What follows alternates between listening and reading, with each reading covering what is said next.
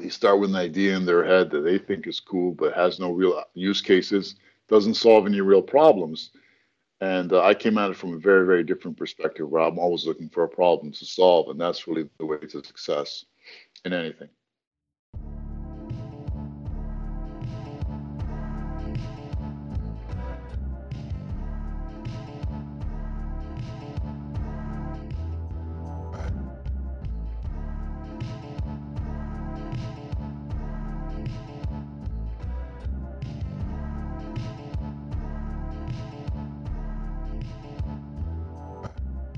Hey, what's up, guys? How is your day, your morning, your evening, your night?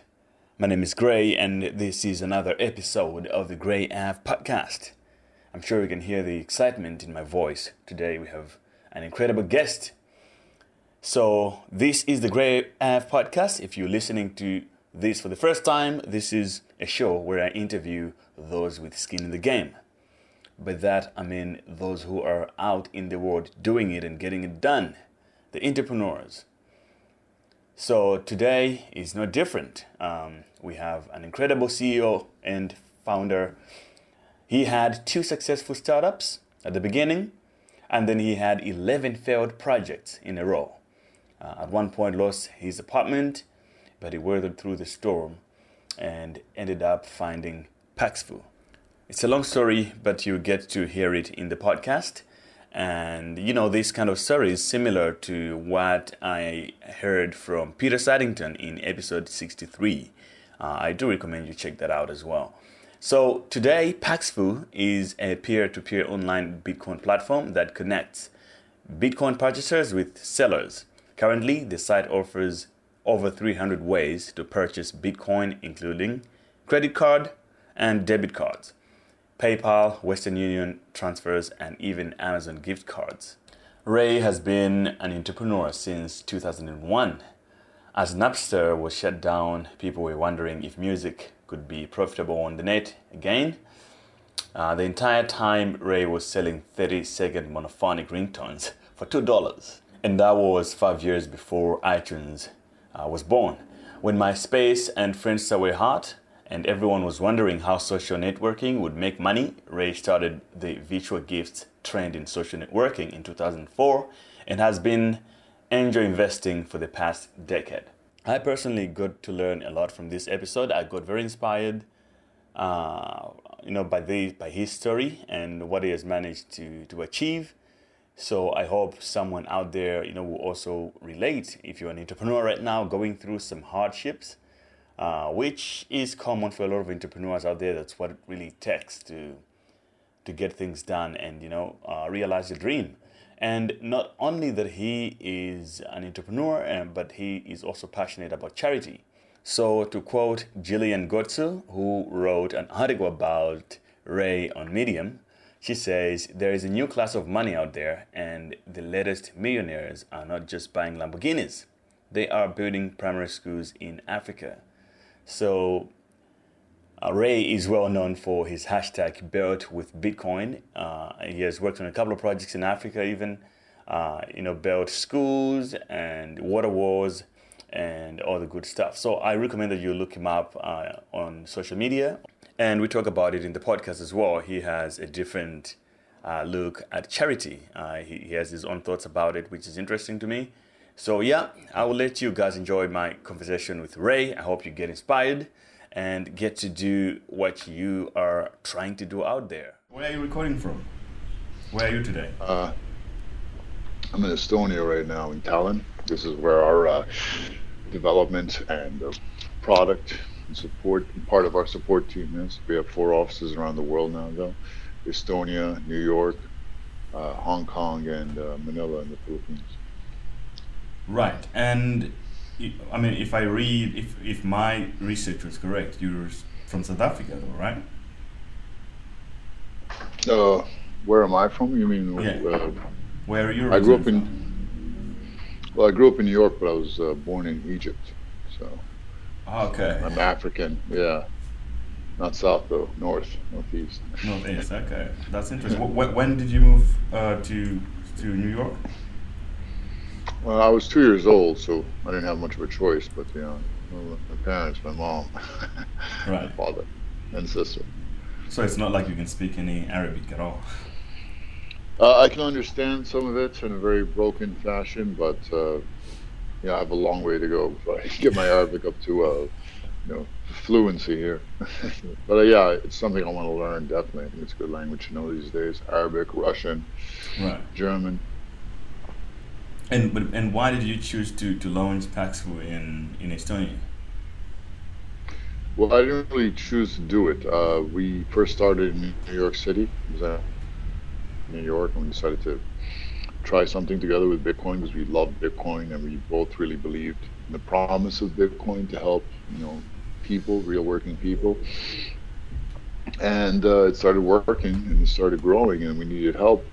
And Artur, my co-founder, is from Estonia, said, "Yeah, I know some really awesome people in Estonia, especially one guy who's a great developer. His name is Ivan, and he became our third man. And it was a great decision because now we have over 30 people here in Estonia, and we built an amazing team here. And I even married an Estonian lady 6 months ago. So it was a radical move. When he told me, "Yeah, let's go to Estonia," like, Estonia, where the hell is Estonia? Is that where Right. people get stoned? I don't know. I didn't know anything about Estonia, but it's a really nice place. And I went there because of Paxful, basically, and it was a great move. Awesome. So your business history was Paxful your first company? No, I've had many companies. I've had, like, I think Paxful might be my, like, 14th startup, but I started, I've been in since 1999. I've kind of been in the startup game almost 20 years, and my first two startups were very, very successful. And then I had kind of 11 failures in a row, and now Paxful was like number 14, I guess, and it's successful again. But yeah, I've been in the startup game a long time. I'm kind of a serial entrepreneur, which basically means unhireable. But I have a lot of ideas, and crypto really just re-energized me and gave me a lot of hope again. And that's why I couldn't help it. I had to start something in crypto. I had to do something. Right. So I think we're gonna have to revisit that part of entrepreneurship journey. You said this is your 14th business. That's like there's a lot to Yeah. that. But let's just establish a few things. You are an entrepreneur, obviously, and you're known for your charitable work as well. So if you meet someone at a dinner table, how do you introduce yourself these days? I just say, "Hey, I'm Ray. I'm from New York. What's up?" That's pretty much it. Nothing special. Yeah, I don't announce myself by my title or anything. I don't think the CEO title means anything since I do everything here. I've even mopped the floors here, Right. changed the water, when it gets empty, and even the printer cartridges, like everything. Right? I'm just an entrepreneur. Right. But if it's at a conference, for example, where you have to do some business partnerships, maybe how do you introduce yourself in a business sense? I'm Ray. I'm co-founder of Paxful, the peer-to-peer marketplace and universal translator for money. And we're making Bitcoin actually work for real people around the world. Right. And now, before you get into your Bitcoin story, you said you've been in the business since 1998. You said about that time? 99, yeah, 99. 99, yeah. So, was your background like? Like, where did you go to school, and what were your aspirations at the time? And what changed to actually make you decide that you want to be an entrepreneur? Yeah, well, I went to Baruch College in New York, which is kind of known like as Harvard for the poor. It's like a place where a lot of poor Jewish boys went to school because they couldn't afford anything else, and now they're doing pretty well. They're CEOs, etc. And it's a city college, and it was very cheap. It was like $2,000 a month, I think. And I majored in history, of all things, right? It's a school that known for its business and accounting, and I majored in history because I love the liberal arts, and I just couldn't imagine myself sitting there and doing everyone's taxes, right? Like everyone else. It was only me and one other guy that majored in history in Brook, so I'm kind of a rebel and a contrarian from the start. But I got my first computer really late. I was 19 when I got my first computer, Wow. and I just taught myself how to code, and I started building things. And in 1999, I got on my first startup, and it didn't work. It was like Groupon using SMS. This was back when No one in the United States used SMS, and everyone's like, "Oh, no one's going to do that." I was actually working for a startup at the time that was trying. It was called Yada Yada, and that was my first job. And they were trying to do. They were trying to basically make an iPhone with a Palm Pilot. So they were trying to. It was like a mobile ISP for Palm Pilots, where you get a little modem and you can actually use the internet, a little Palm Pilot, and I really love the idea, but it just in execution it was too early, so I decided to use the Groupon for SMS, and that was too early, and I really couldn't sign up the retailers, and then I decided to pivot into ringtones of all things, and it started very simply when I needed. I heard some guy with a Mission Impossible ringtone on the old Nokia phones, like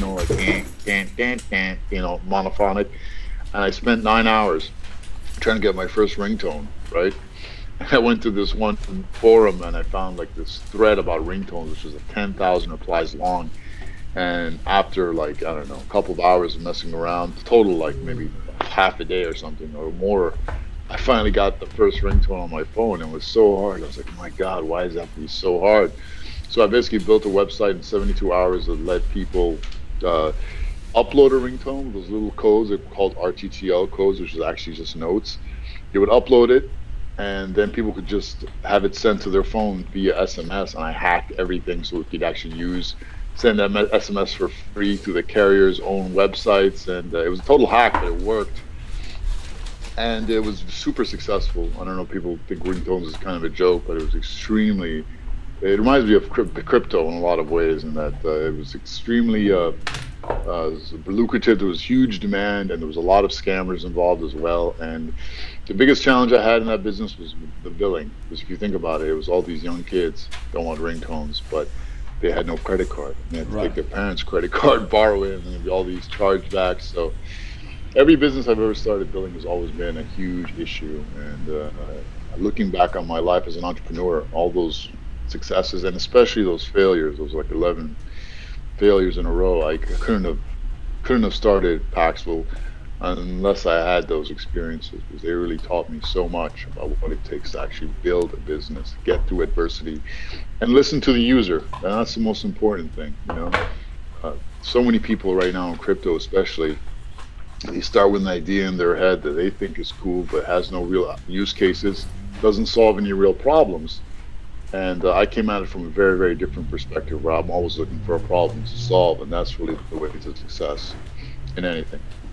Right, that's very interesting story. I never knew that the ringtone market was actually that big of a business. I just thought it was it's massive. I thought it was more like for the cell phone manufacturers themselves. No, it's it's an interesting business, because when I started, it was really brutal. It's when Napster just went down, and I started this site called Matrix M, which is known as like the Tower Records of ringtones. People called it, right? And now Tower Records is out of business. It was more like a Netflix for ringtones, and it was really tough because we were stuck between the music publishers and the telcos, right? Two tough cookies to crack, right? The telcos didn't want to talk to you, and the music publishers were just looking to sue you for anything, right? So I had to build a business around that, and it was really tough, but I did it. I did almost alone, and completely bootstrapped, but it was an incredible journey. I really learned a lot. I mean, I thought I was going to be hailed as a hero as this young guy, 24 years old, and I came out with a way to get $2.50 to the music publishers for every single song, just a 20-second little preview of a song. Right. And I thought they're going to be so happy. Oh my God, they're going to hail me as a hero here. Everyone's going to love this deal, and it doesn't cut into their existing business at all, and actually might help promote their business. But I remember sitting in a boardroom with like all the biggest players, ASCAP, BMI, Harry Fox, and I was like, yeah, guys, look.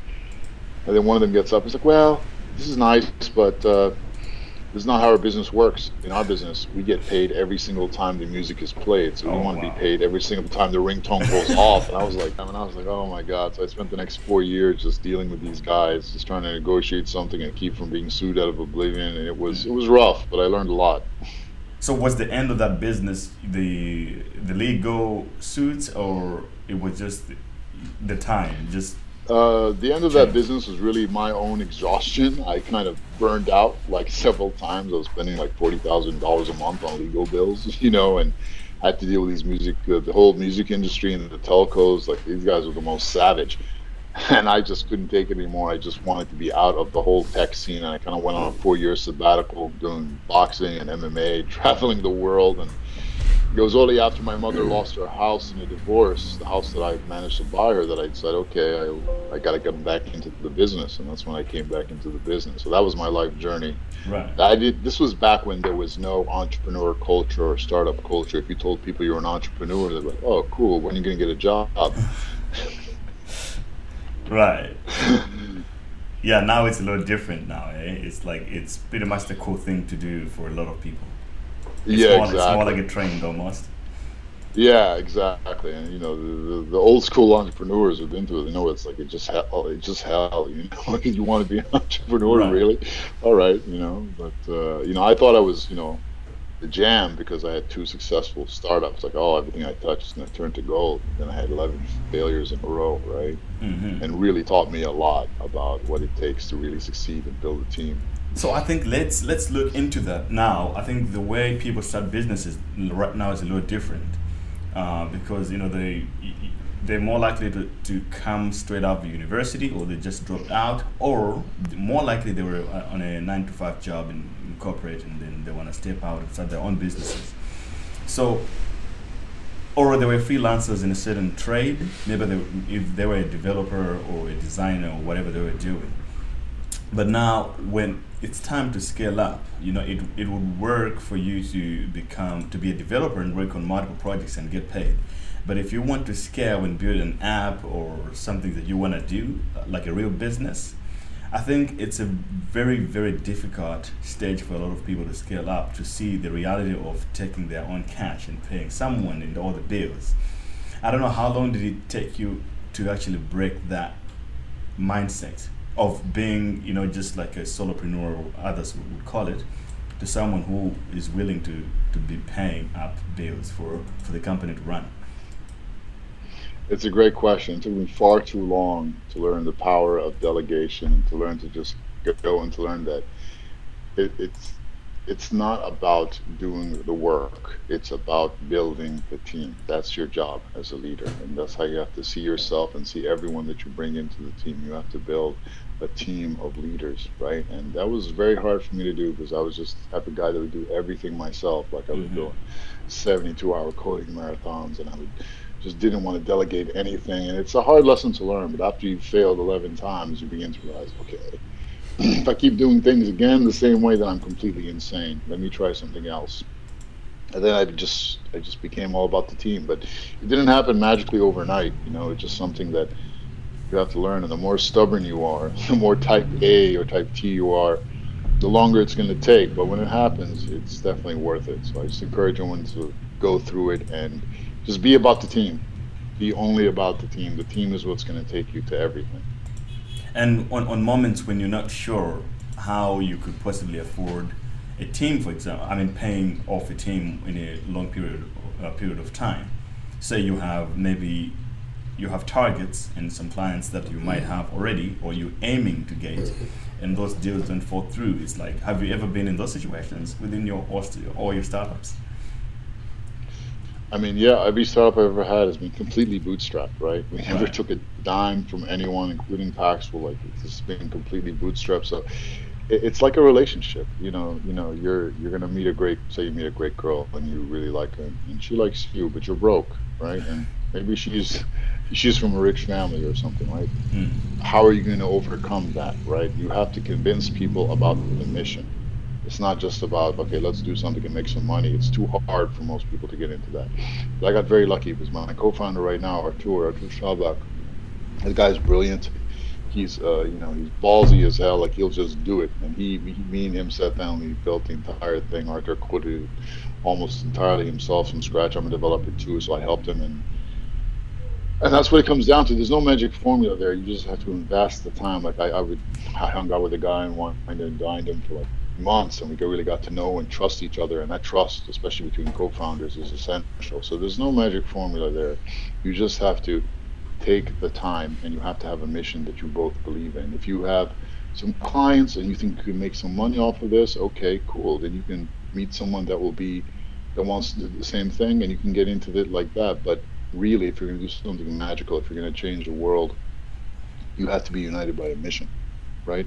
And even if the business model you have doesn't like didn't find the product market fit, and in the beginning, Artur and I didn't start Paxful. We started something called Easy Bits, which is a way for retail merchants to accept Bitcoin because we wanted to increase the size of the Bitcoin community, the ecosystem.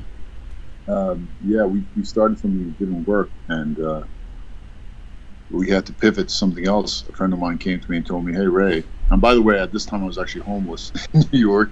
Oh, wow. Artur he came to New York from Estonia, a European citizen, and he was trying to get the residency, and then he lost his place to live, and I managed to get him a place to crash with my best friend. Then I lost my place to live, and I didn't tell anyone at the time because I didn't want my mother to find out, because she would have been like heartbroken if she found out, and I just couldn't handle that with all the stress that was on me at the time. So I kind of hung out outside for a couple of days when I couldn't find a friend to crash with, and a friend of mine came to me and said, "Hey, you know you can make 100% profit selling Bitcoin for gift cards." I was like, "Really? What?" I didn't believe it, but I tried it because I was desperate, and it worked. And we were like, "Wow, this is amazing." And then me and Artur said, "Hey, let's just build a business around this," because we scaled it up and we were okay now. Let's get all our friends into this. Let's make a thing out of this. And we did. And it turns out that gift cards are actually the best way to onboard the unbanked. Right. People that don't have bank accounts, including the United States. Our first use case was actually the unbanked in the United States. We didn't even know this population of people existed, right? And one day we just, we built up Paxful and it worked. And then one day we got a call on my phone. And I put my personal cell phone on the website. It was the first call. This poor lady, she was desperate, and she was screaming, "I'm down to my last $13 and I need this Biggie Con." I was like, "Biggie Con?" "You need a Bitcoin." She didn't even know what it was, but she needed to post up this ad online. And she only had a smartphone. She only had cash. And I had to figure out how to get this woman some Bitcoin. She had spent the last 8 hours online getting the runaround from Coinbase and everyone else. Without a bank account, going to buy Bitcoin, right? Mm-hmm.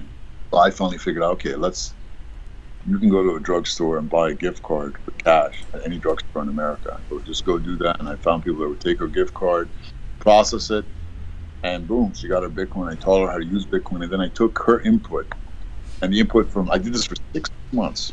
I was actually on the phone with like all these people, like normal working class people that were just trying to get Bitcoin.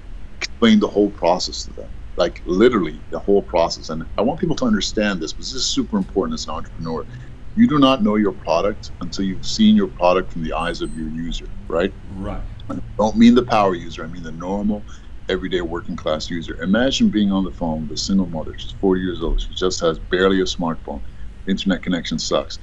It's just on your website, and you have to teach her how to copy and paste the Bitcoin address.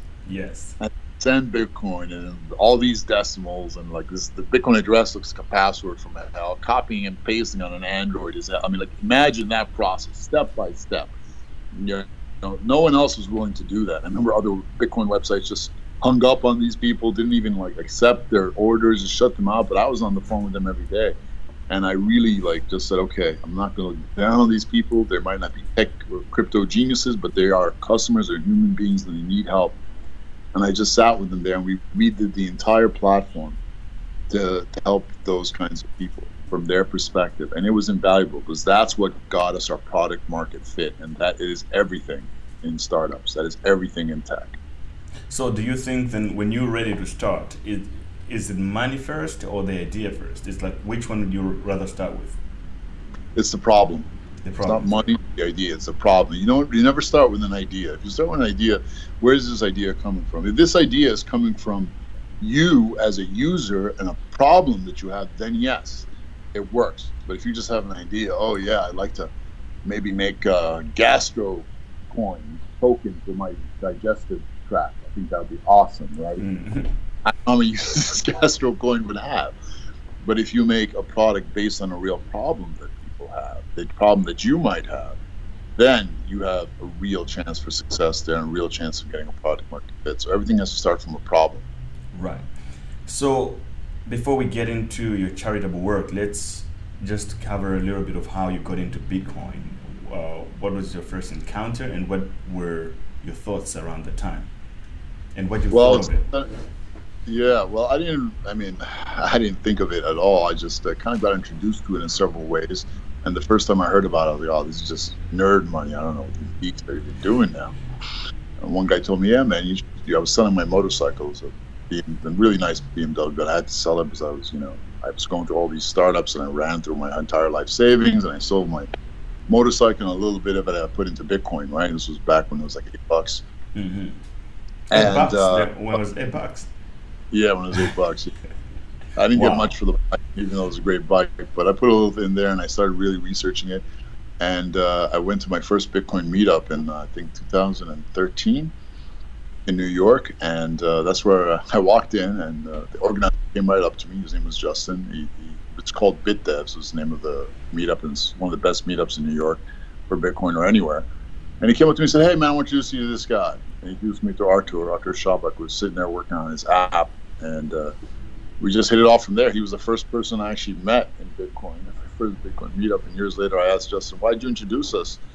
Because we were both the first person. That was his first Bitcoin meetup, too. And we both met each other there. And he said, well, you were the only two tall guys in the whole place. So I thought you might get along.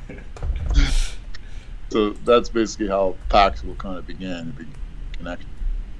Right. And with over the years, the price appreciated a lot.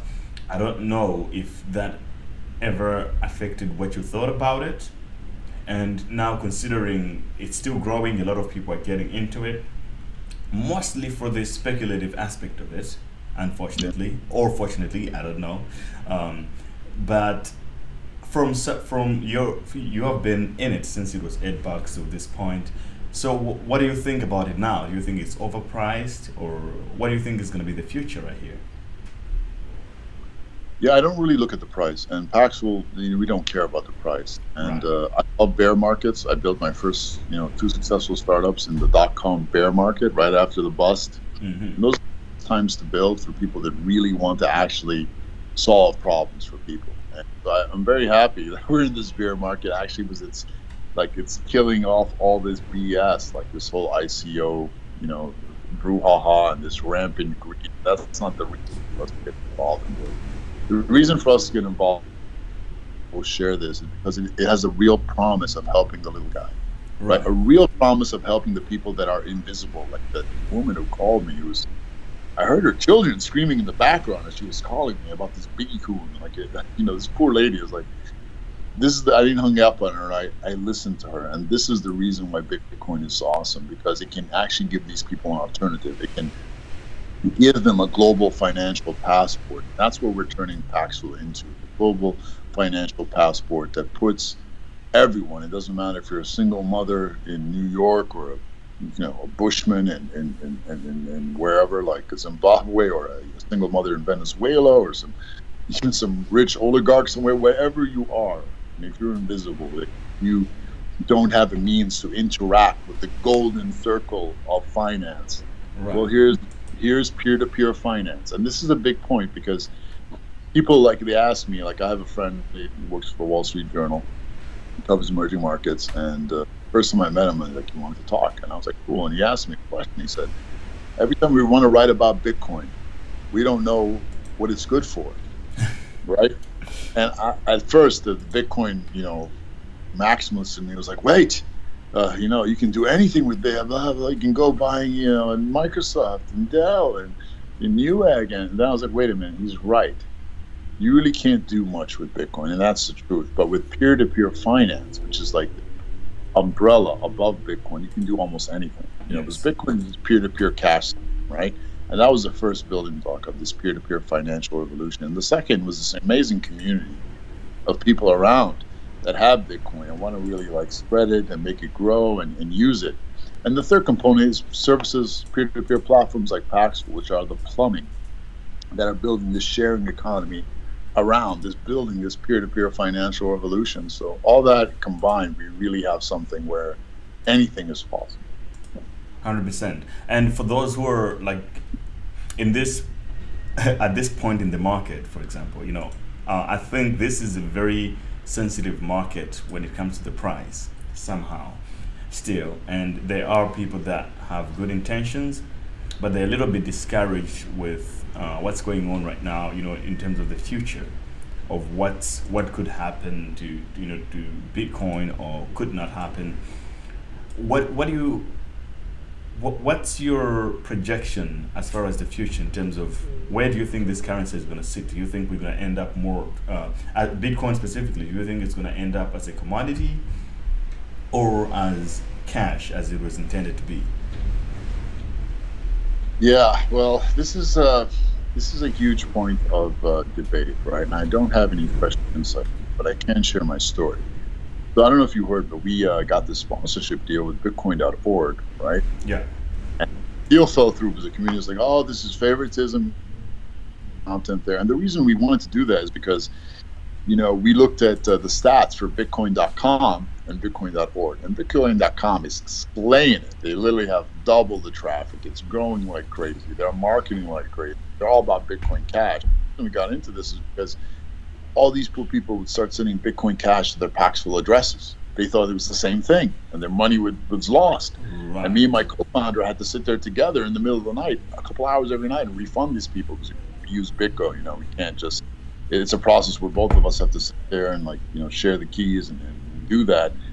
And we got so pissed. It's like, wow, Bitcoin is being smothered here. Let's at least help. So we tried, to do something to get the profile of Bitcoin up by doing the sponsorship deal. And again, it got shot down. And we were like, what is going on here? This is a war against commerce.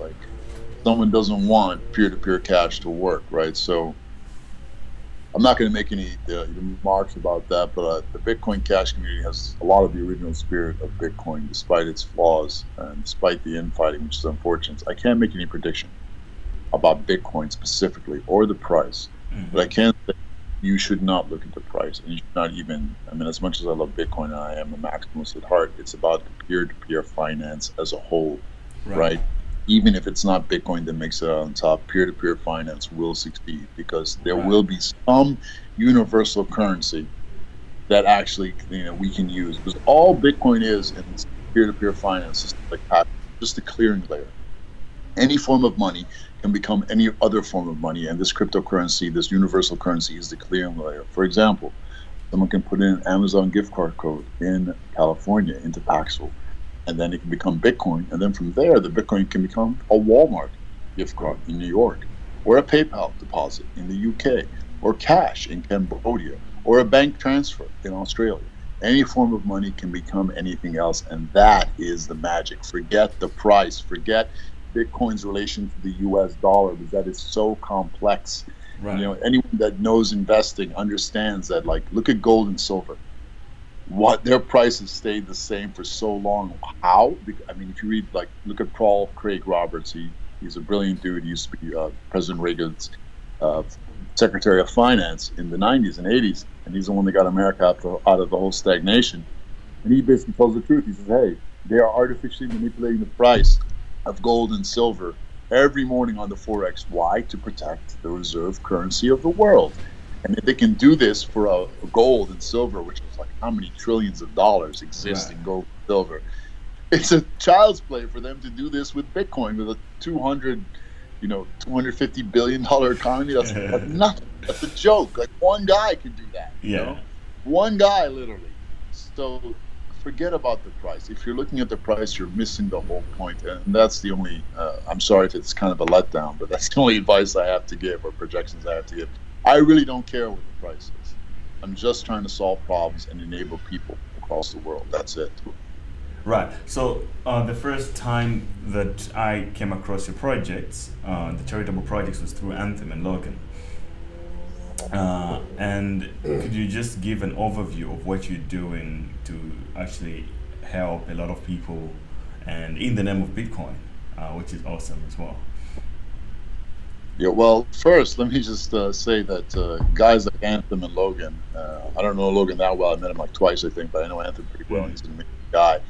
And it's people like him that really made me believe that this could work, because there are so many good people in Bitcoin, like Anthem, who are just big-hearted, brilliant, and really want to make a difference. I was like, wow, if we can mobilize all these awesome new people that have financial resources now, we could really change the world. And it's people like Anthem that made me think, wait a minute, this can actually happen right now. So it began to open me up to giving and like giving back and doing humanitarian works, because for the longest time, and it's the truth, I didn't believe in any of this charity BS. I was like, oh man, these people are just spending money on parties. 95% of it goes to their administrative costs. Only 5% is going to go to help. And I was like, I don't know, it's just for like spoiled rich people or something. So I didn't believe in it. But then, you know, I met this dude, Youssef. I actually found him through an Instagram video of an orphanage he built in Afghanistan for orphans, and an orphanage for orphans. And it was such an awesome video. I had to call the guy up, and he was amazing. This guy works 2 part-time jobs just to be able to do this, and puts everything 100% towards the projects. I was like, wow, I got to help this guy out, and I did. And then finally, again, I found out he was building a school, and he wanted to build a school in Africa, in Rwanda, from another video he made on Instagram, and he didn't even tell me about it. He wasn't the type of guy that asked for anything. I was like, wow, dude, our biggest market is Africa. Our biggest market at this point is Nigeria and Ghana. And I asked him about this project. Hey, why don't you tell me about this? And it turns out Rwanda, I mean, when I heard about Rwanda, I was like, the only thing I know about Rwanda about is the genocide that happened 20 years ago. Yeah. And the more I researched Rwanda, I was like, wow, this is amazing. These people have forgotten about this. They've forgiven all of this. There's no more revenge. They've this huge scar on these people that have been like kind of wiped out, and it's clean, it's safe, it's civilized, it's this very, very little corruption. I was like, this is amazing. Even though Paxful doesn't have a market in Rwanda, it doesn't matter. This is a place where you can help, and the change will last. So I was like, hey, Paxful is going to help you do this. And then when we went there and saw what was being built and the children, it was a lot. I was like, yeah, wow, this is amazing. It began to grow. We can actually, it's not just one school now.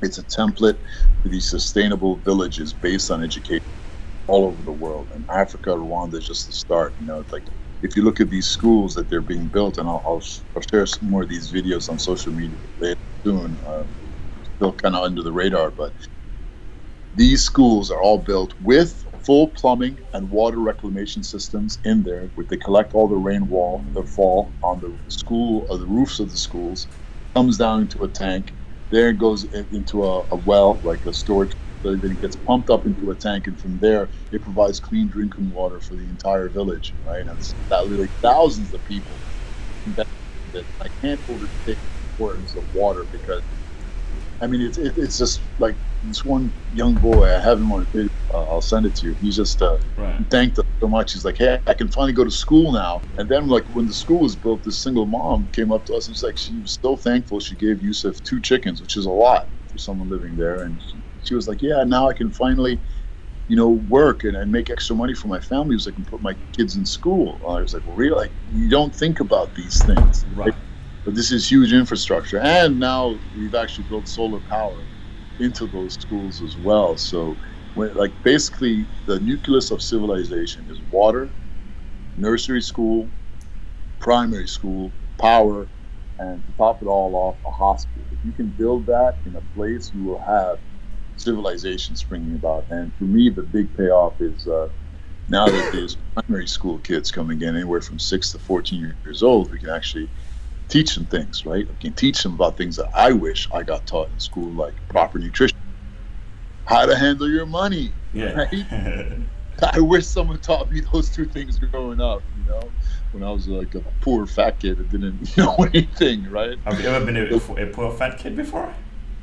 I grew up a poor fat kid, I was, man. Wow. And there's nothing wrong with that, of course, but now we have the ability to actually like help people, like give them the knowledge that Jason starts. So it's kind of turned into like Sim City for me right now, or something like that. Like, we can actually build up communities around the world, and it's not just Africa. Africa is just the start. Because, you know, I have a soft spot for Africa. I really do believe Africa can be a superpower. You know, this Project Wakanda. That's one of the reasons why I like little Rwanda. Wakanda, Rwanda. Yeah, it even sounds like it. I mean, you know, there's a lot that we can do, and now we have the resources to do it. So why not? Who else is going to do it? Because I hear all these people talking about how they're going to, you know, build this in Africa and do that. But, you know, like, I asked the guy who's working with Youssef, Social Good is the name of the nonprofit. I asked him, what else is going on in Africa? Because I hear about Akon and Leonardo DiCaprio, and he's like, well, yeah, we talked to all those people but when it comes down to actually put down the money, none of them do it. Yes. Just talk. And I was like, all right, so yeah, we built 2 little schools for 1,000 kids, but at least we did it, and it's the start of something good. So I really am proud of that. And it's something that we can all do. And Anthem is awesome. He actually built a couple of wells there himself, and that's the start of something epic. So this is only the beginning.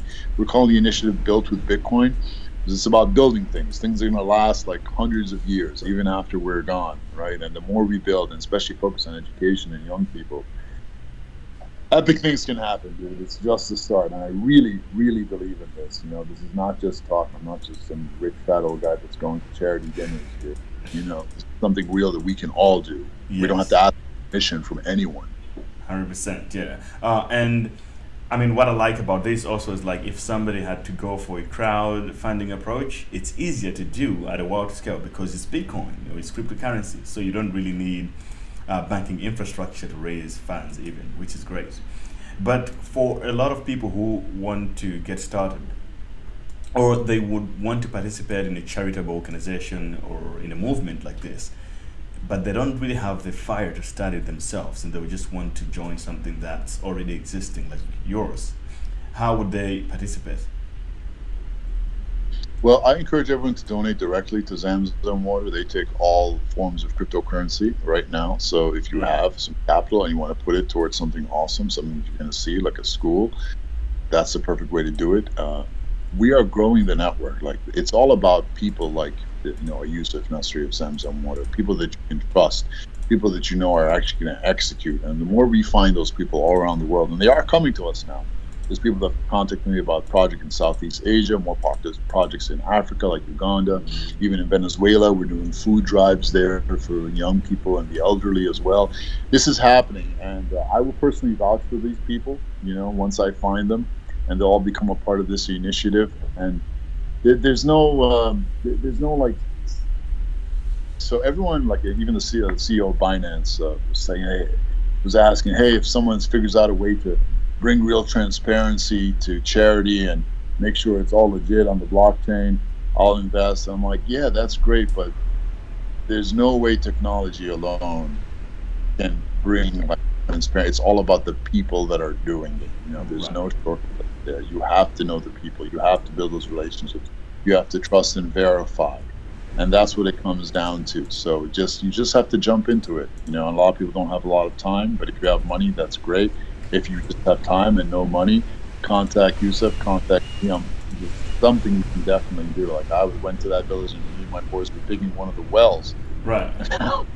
So there's a lot that can happen, but please be patient with us. We're just figuring this out right now. I've never had to build. I mean, the only time I ever built anything was I helped rebuild a school in New Orleans after Hurricane Katrina, with 5 nuns, and that was awesome because it was the first school that actually went up and allowed people to come back into the city. Like you don't know how important schools are until that, because there's no way the police and local fire departments will come back into a disaster area unless they can put their kids in school, right? So it really is the foundation of civilization, and we're just getting started. Just join us, even if you don't have capital, even if you don't have enough time. We can find something. We can figure it out. It's just starting.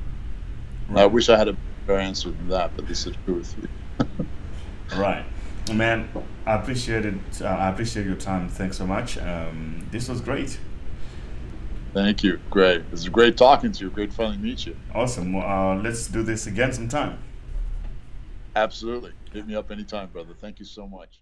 Hello once again, and that was the end of our conversation. And just before you go, just want to communicate a few things with you quickly. If you have enjoyed any of the podcasts or this specific podcast episode, I would appreciate it if you share it with your friends and family through your social media, Twitter, Facebook, etc., as well as write me a 5-star review on iTunes or Apple Podcast app. That would be fantastic. It helps me flourish and sustain this podcast as well.